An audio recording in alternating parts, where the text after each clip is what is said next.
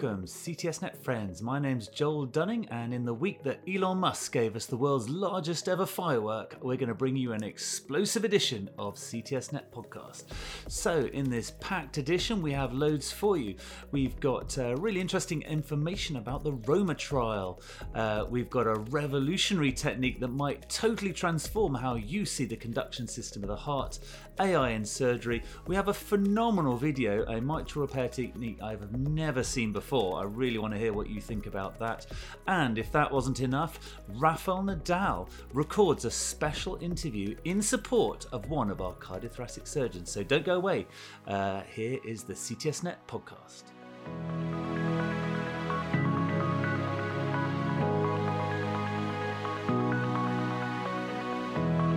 So let's get right into it. So first of all, we're going to give you three really interesting news items, and the three that stood out for me, well, number one, the Roma trial. So Mario Gaudino from Weill Cornell in New York with Stephen Freems, they've been running this amazing Roma trial. We've all been absolutely scratching our heads for decades about if a mammary artery is really good to the LAD, and all cardiologists agree, surely total arterial grafting will be better all round. Well, we did the ARC trial across Europe over 10 years. Professor Taggart gave us some of those answers, but actually it was a little bit confusing, that trial. It didn't really give us the lead that we wanted. So the Roma trial is this amazing trial, randomizing patients between just a single Lima to LAD versus multiple arterial grafting. Their outcome measures are composite outcomes, but also mortality, and the sample size is phenomenal. 4,300 patients they want, and they've already got 120 centres. So what was new? Well, what's new is this paper published just this week in Circulation by Mario Gaudino. It's called Roma Women. The really interesting thing about Roma is that it's recruited. It's got all its patients, so it's just about to stop recruiting. But in the study, they have noted that they've under-recruited for women. Only 15% of the trialists, of the patients, are women. And yet women have potentially even a higher mortality rate after CABG. It's in the Euroscore as an extra risk factor, which gives you additional risk. So they said, let's, for the first time, do the world's first study specifically on females having coronary surgery. So they've set up Roma Women. This is really clever. So what they're going to do is they're going to carry on exactly the Roma trial, same trialists, same protocol, same everything, and also recruit those 15% of people, keep it in, but keep the Roma trial going. Because on the April the 14th, the Roma trial itself has stopped, but it's going to carry on in this subgroup. And I think this is absolutely a brilliant idea for subsets. So imagine if all our studies continue and are fully conducted, then if they under-recruit a subset, and that doesn't have to be gender, it could be race, it could be disability. If you underrepresent one group, then carry on the trial. So absolute genius. That's what they're going to do, and they're going to get a fully powered study to look specifically, is total arterial grafting better for women than pure Lima to LAD? So great work, really interesting. Check this out on CTSNet in the show notes below. Have a look, see what you think. The other really interesting thing is that the steering committee is all women. The women are principal investigators, and most of the personnel in the study are going to be women. So well done them, great job. The second thing that we've chosen for you that really stood out for me is a fantastic study by Will Goodyear. He's a pediatric cardiologist and electrophysiologist at Stanford Medical Children's Health Center. And he was always frustrated by the fact that he saw that 1 to 3% of all patients had their conduction system hit during cardiac surgery. I've certainly hit plenty in my time. We look anatomically, where will the AV node be? Let's try and avoid it, but we don't really know. And so he set himself a challenge. He did his PhD, he did his research on this. He said, is there any way we could light up these cells? Well, the conduction system cells are not themselves cells nerve cells, they're modified muscle cells. But he identified 3 different unique factors about the conduction cells. He then went to cancer researchers, and cancer researchers are used to generating antibodies for cancer. But he said, let's go and generate antibodies to these normal cells, but to the nerve part. And so he then connected this to a dye in the near infrared, and then he's injected this in mice, and he's lit up the conduction system. How fantastic is that? So he published this in the Journal of Clinical Investigation. He's got a dye that lights up the conduction system, and his vision is that we give this simple dye doing valve surgery, so you'll see where the conduction system is. He noted that in that small number of people that we do cause complete heart block, most of those people will have a pacemaker for the rest of their life. This is a permanent damage we're doing to patients. And would that be wonderful if you could just simply turn on your Firefly camera, have a little look, and avoid the conduction system? Great job, really interesting. Probably 5 years away from clinical use maybe, but get right behind that, have a look, and give him a ring maybe. Tell him you want to be first in the queue for that. I certainly want to be. The third paper we have selected for you, for Jans, is again an AI system. But people talk a lot about AI, but this is a fully created, ready-to-go system. It's called Sybil. Peter Michael, Angelo Takijami in the Journal of Clinical Oncology. They're from the Massachusetts Institute of Technology. Is that not the world's best university? I think MIT was voted the world's best, and they've come up with a game-changing AI system. It's called Sybil, a validated deep learning model to predict the future lung cancer risk from just one CT scan. So they've piled in an absolute pile of scans. They went to the NLST database and they got 6,200 from there. They got 8,000 from the Mass General database, and they went and got 12,000 from Taiwan, the Chang'an Memorial Hospital. And the interesting thing about that group is a lot of them are non-smokers. So they trained their system. And the interesting thing they wanted to do is they didn't put a load of demographics in, they haven't put a load of patient stuff in. They just wanted to look at the scan because they want to sit in the background. And what they discovered is they had really good prediction, 0.92 area under the curve, better than a clinician and better than some of the other programs and better than LungRAD score. In fact, they found that some patients with low LungRAD scores, with things that didn't look like much on the scans, were coming up as high risk. What they envisage is this could just run in the background. So you go through all the normal, have a look, all the scoring systems, get your nodule, size it, risk it. Do they need another scan? But in the background, Sybil flags up high risk and says, oh, wait a sec, we don't know why this is high risk, but it is. You should just get another scan in 3 months' time and start following up, and you'll get a 0.92 area under the curve with that. So another example of AI in our specialty, potentially having really important clinical impacts. So those are our 3 journal and news scan items. Do check them out on the Jans. And if you see a really interesting news item, maybe you have just published something really fabulous, drop me a line, Joel Dunning at CTSNet, and we'll feature it here. And now I will hand over to Cameron, who will just let you know what else is on the CTSNet website.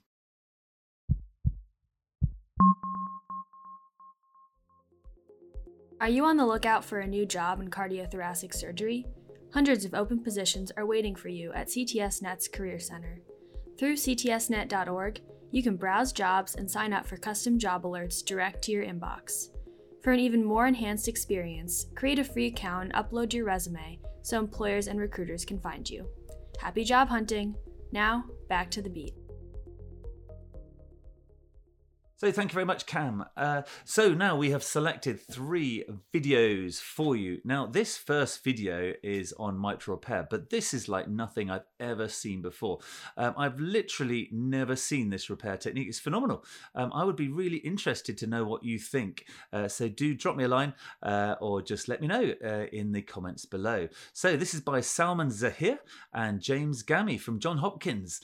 And this is on mitral valve repair for just the common mitral regurgitation, just secondary mitral regurgitation, dilated annulus, and they make the comment that standard treatment of a restrictive mitral annuloplasty, just make the annulus smaller, is not good. they say 60% get recurrent MR within 2 years. And that is data from the Cardiothoracic Surgical Trials Network randomized trial.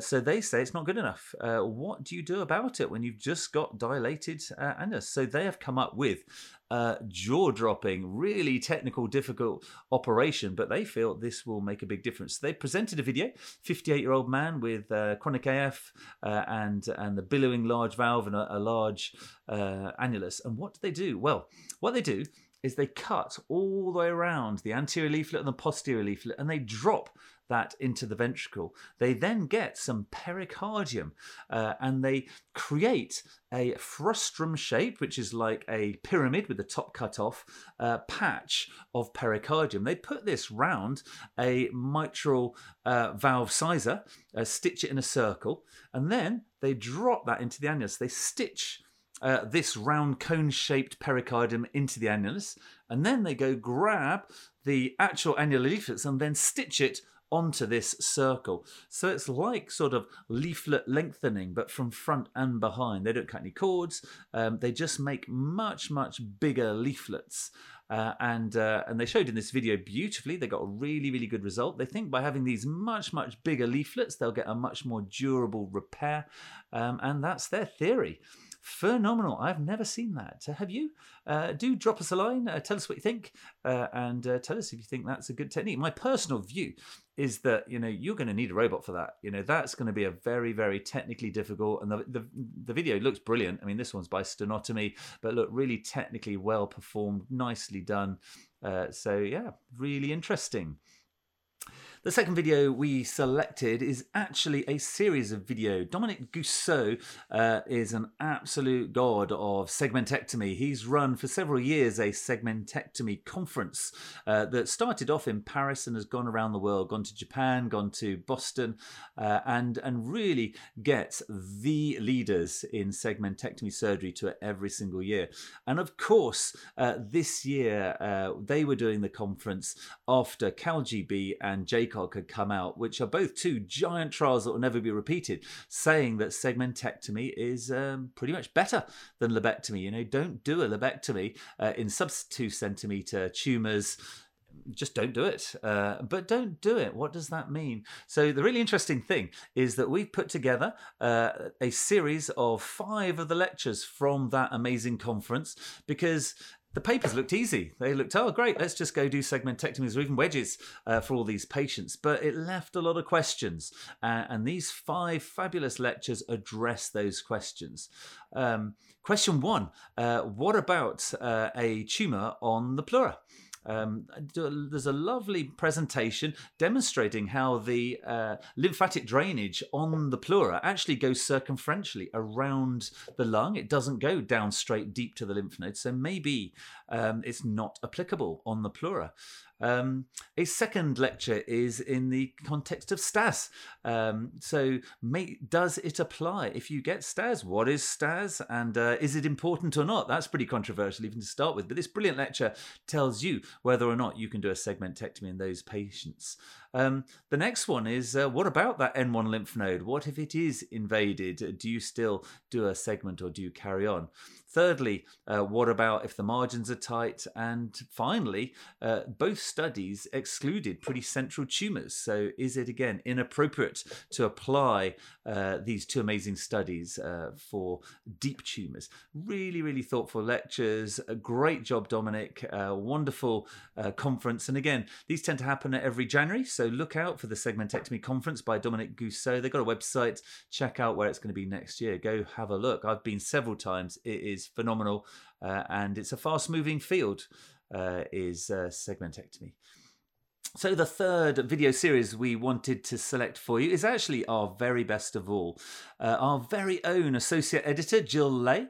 She's the associate editor for Allied Health, combined with the amazing queen of Allied Health in Europe, Tara Bartley, OBE for services to nursing. and they've collaborated together to do a series of videos from the allied health perspective. Now, things in allied health have really taken some amazing strides in the last few years, mainly guided by people like Jill Ley, Tara Bartley, and her colleagues, and they've created an amazing new network called Connect. This is the Cardiac Surgical International Nursing and Allied Professional Research Network. I encourage you to, if you're a clinician, encourage your nurses, or if you are in allied health, have a look in the show notes, click on their website, join their group. It's completely free. They want to build a huge collaboration. They started off quite small, and Julie Sanders gives an origins of Connect in one of the videos, and she really interestingly says that while 80 to 90% of all cardiothoracic clinicians are nurses, there are very, very few researchers. Only 0.1% of cardiothoracic nurses have a PhD, 1 in 1,000, which they're trying to change. They're trying to get together, and she got together with professors of nursing from Canada, from America, from Australia, and from Scandinavia to create this incredible network. She went and visited them, and she's growing this network because they want to big up and promote and increase the volume of research from this majority of our specialty. And we at CTSNet are delighted to support them, and we want to grow our allied health network with Jill Ley. So there are 6 really interesting lectures. The Connect one is fantastic. One I really liked was post-surgical pain after cardiac surgery. Talking all about multimodality therapy, talking about cognitive behavioral therapy, talking therapy, massage therapy. And we in our own unit have a 15 hours a week acupuncturist that provides acupuncture for our post-cardiosurgical patients. We do injections of local anesthetic in the sternal incisions. We do multimodal anesthesia, gabapentin, walking, mindfulness, all that. So we loved Carrie's lecture on post-surgical pain. There's a lecture on sex differences, which couldn't be more timely with the Roma women trial. And so that was really interesting to promote better care for women. Women feel different about having cardiac surgery. Their vessels are smaller, their risks are higher. So that's a really nice lecture. There was a good lecture by Rosalie Magbu all about surgical site infections, how to reduce them, how to assess them, and how to manage them. And a really good reporting outcomes, which is patient-related outcome measures by Rochelle Wynne. Boy, our surgeons are bad at patient-related outcome measures. When did you last see a league table of patient-related outcome measures? We all look at mortality. We all look at the grade of MR, but do we look at what the patient feels like? Do we even see them a year later or 5 years later? I know that I never saw my cardiac patients after 6 weeks. So this was a really great lecture, and it is the next frontier in cardiac surgery. We need to ask our patients at a year, have they got better, and question ourselves if they haven't. So that was a great series. Do check it out. Tara and Jill smashed it out the park. Great job. I'm actually going to the Association of Critical Care Nurses with Jill Ley in May. We'll probably take our cameras. We'll take CTSNet. We'll try and find more allied health professionals there and bring them to you. And if you are a clinician or doctor, do encourage your nurses to check out this series. Just send them the link. It's free, and get them to maybe join the amazing network that has been set up. And we will welcome them more and more into our research. So, upcoming events. I hope you're getting excited about the AATS 103rd annual meeting, May the 6th. It's rushing up, Los Angeles Convention Center. So do look out for that. It's very research focused, and sign up. Now, 2 interesting events that I'd like to tell you about. And the reason why I'd like to tell you about these is that they're going to be live streamed on CTSNet and also archived. So these are 2. There's a transcatheter heart valve conference in Greece. It's May the 12th to May the 13th at the Alexandros Soutos Museum. This is going to be a really good conference all about transcatheter heart valves. The great thing is registration's free, and the great thing for those of you who cannot pop into an aeroplane the next 2 weeks to go to Greece is it's going to be live streamed by Live Media and CTSnet. So well done, those guys. And also the day after, again in Greece, there's going to be the 4th International Meeting on Minimally Invasive Extracorporeal Technologies. So if you're interested in those, and again, if you can't quickly nip for a little holiday in Greece, then we are going to live stream this with Live Media and on our CTSnet YouTube channel. This is part of our mission in CTSnet. We want people to tell us about their meetings, and so we can live stream and let people know the wonderful work they're doing. So maybe next year you can go to their meetings, and we'll certainly bring you their outstanding content. So those are videos for this week. It just leaves me to do 2 more things. Our honourable mention goes to the wonderful, the amazing Jo Chikwi. Jo Chikwi, not only is she an amazing mitral surgeon, she loves nothing better than a robotic mitral. She's also now editor-in-chief of the Annals of Thoracic Surgery, working day and night. The reason I'm giving her an honourable mention is I was blown away by the Heart Sounds podcast with Shelley Woods. Check it out, because Shelley Woods does not talk about heart surgery with Jo Chikwi. Shelley Woods talks about Jo Chikwi. The year before she went to medical school, she went and did fine art in Italy for a year. She's a phenomenal artist. Her sister is a professional artist. And so she tells us a little bit about her fine art, how she pretty much just sends her illustrations out for Christmas cards. So Jo, hello, Christmas. I'll send you my address. You maybe know it. And also the phenomenal thing I did not know is that she is an extremely accomplished violinist and pianist, having learnt from the age of 4. So wonderful person, amazing work, and a real beacon of light, progressiveness in our specialty. So yeah, do check out that Heart Sounds podcast. And finally, I wanted to finish with my combined section of Where's Diego? So Diego this week went to Banja Luka in Bosnia, did a left lower and lingulectomy sleeve resection by Uniport Vats. Then he zipped back over to La Coruña to launch his foundation, the Diego Gonzalez Foundation. And yes, it was here that Rafael Nadal recorded a video in honor of Diego and all his work and in support of this foundation. So Rafael Nadal says he's supporting it, and I hope you can support it too. He goes and provides minimally invasive surgery to those who can't afford it in the developing world. So well done, Diego. So that's all we've got for you today. Next week, I am going to be spending the week in Papworth, Britain's most famous cardiothoracic centre. They are kicking off their robotic programme, but it's not an intuitive robotic programme. It's the Cambridge Medical Robot. So I'm really excited. They're all really pumped. I'm really excited to go and see what we can do. It's just thoracics. Come on, cardiac surgeons, let's get into robotics. This is, I have to say, a little bugbear of mine. Across Europe, the robotic companies are not engaging with cardiac surgery. You really must do. The robotic surgery is the future. It's Jo Chikwi's favourite approach and many others' favourite approach. It does a beautiful mitral repairs.